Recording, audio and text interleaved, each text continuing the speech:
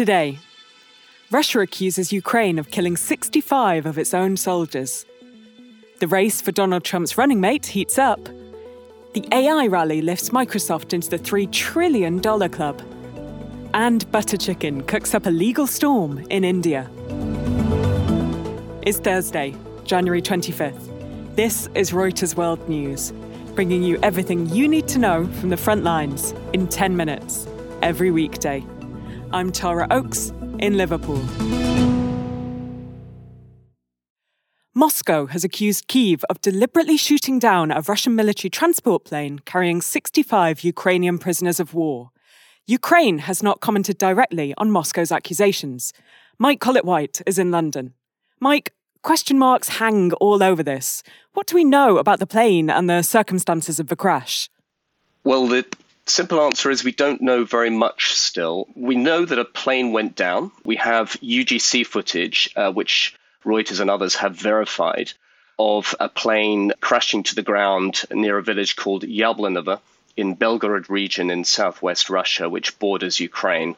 And apart from that, we then move into what the Russians say happened and what the Ukrainians say happened. So what exactly has Ukraine said? Well, Ukraine has neither confirmed nor denied that it shot the plane down. It has said that in previous cases where prisoners were swapped between Russia and Ukraine, which happens occasionally, the Russians directed the Ukrainians not to threaten aircraft in the air in the area at that time. The Ukrainians say that this time there was no such warning.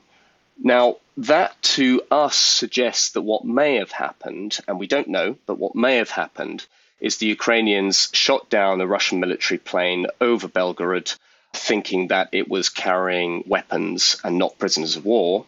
I hasten to add that we still have not yet established exactly what or who was on board, and that's what the Ukrainians say they desperately are trying to do now.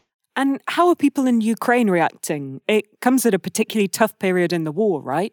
It does. They are reacting with, I think, sort of quiet dismay. But on social media, what we're noticing mainly in Ukraine is that people want clarity about what happened, and they want the authorities, once they know, to be honest with them so that they actually, can establish what did happen. Israel has denied that it attacked a huge UN compound in Gaza. The United Nations has said Israeli tanks struck the centre, causing mass casualties. The attack drew rare public condemnation from the United States. Here's State Department spokesman Vedant Patel. We deplore today's attack on the UN's Khan Yunis Training Center. You've heard me say it before, you've heard the Secretary say it before, but civilians must be protected, and the protected nature of UN facilities must be respected. The Federal Aviation Administration has blocked Boeing from expanding production of its most popular plane. The unprecedented move was sparked by quality concerns after a door panel blew out of a 737 MAX 9 plane this month.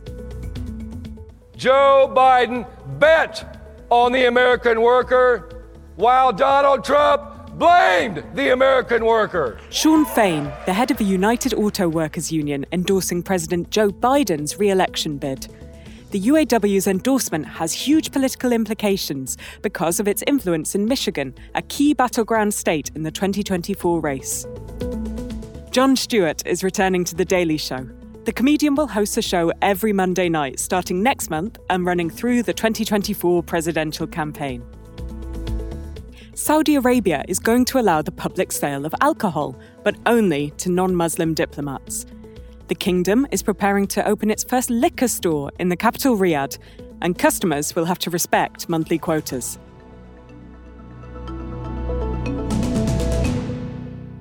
Microsoft has joined the $3 trillion club on stock markets.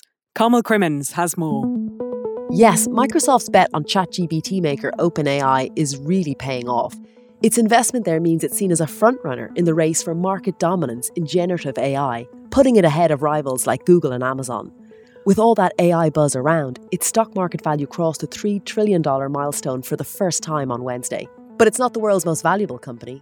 Apple still holds that title. Will it be Carrie Lake? Or what about Marjorie Taylor Greene? Intrigue over who Donald Trump might pick as his vice presidential running mate is mounting as he solidifies his lead to become the Republican nominee.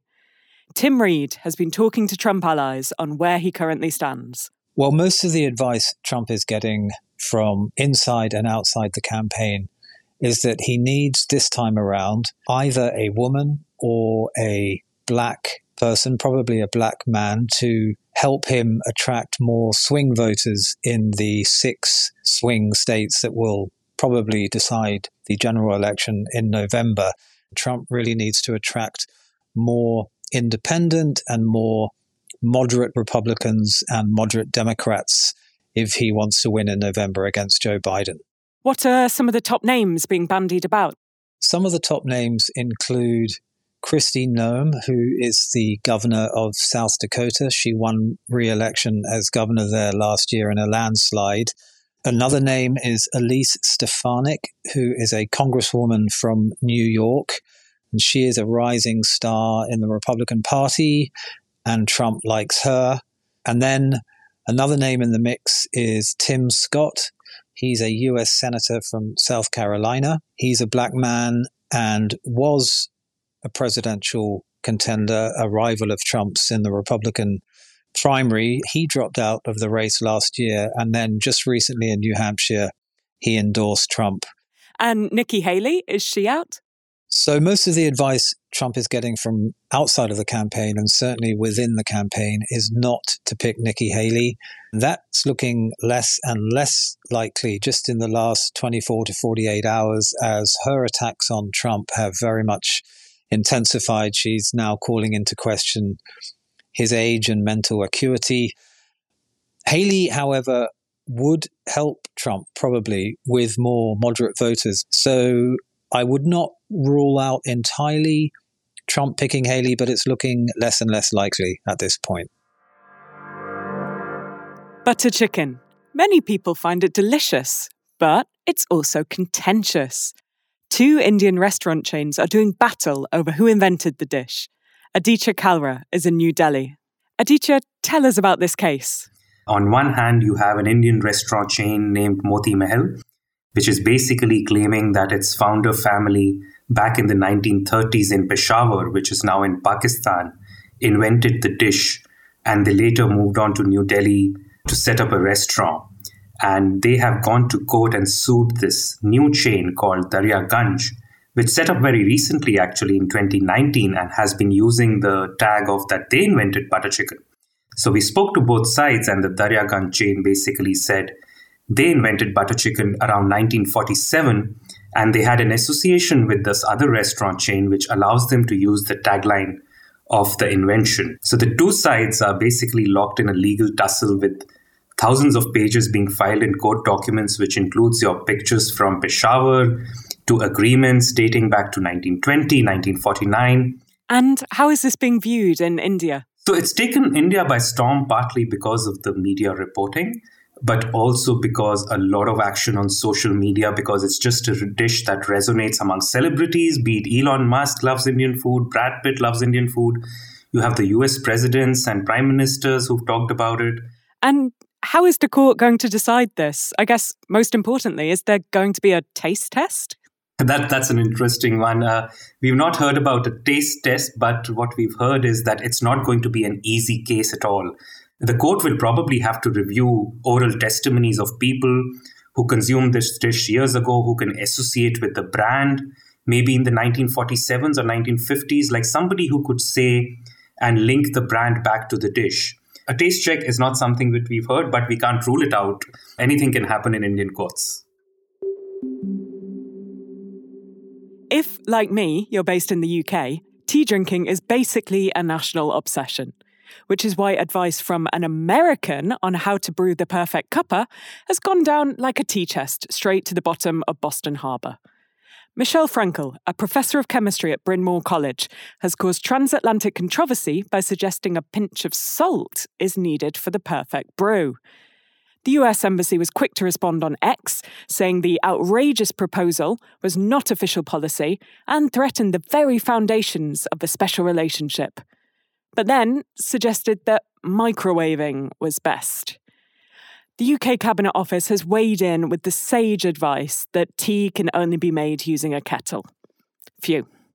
Full disclosure, I'm actually, personally, a coffee drinker.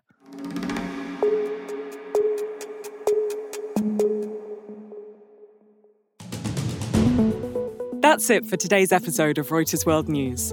We'll be back tomorrow with our daily headlines show. To make sure you know what's going on in the world, listen in for 10 minutes every weekday. And don't forget to subscribe on your favourite podcast player or download the Reuters app.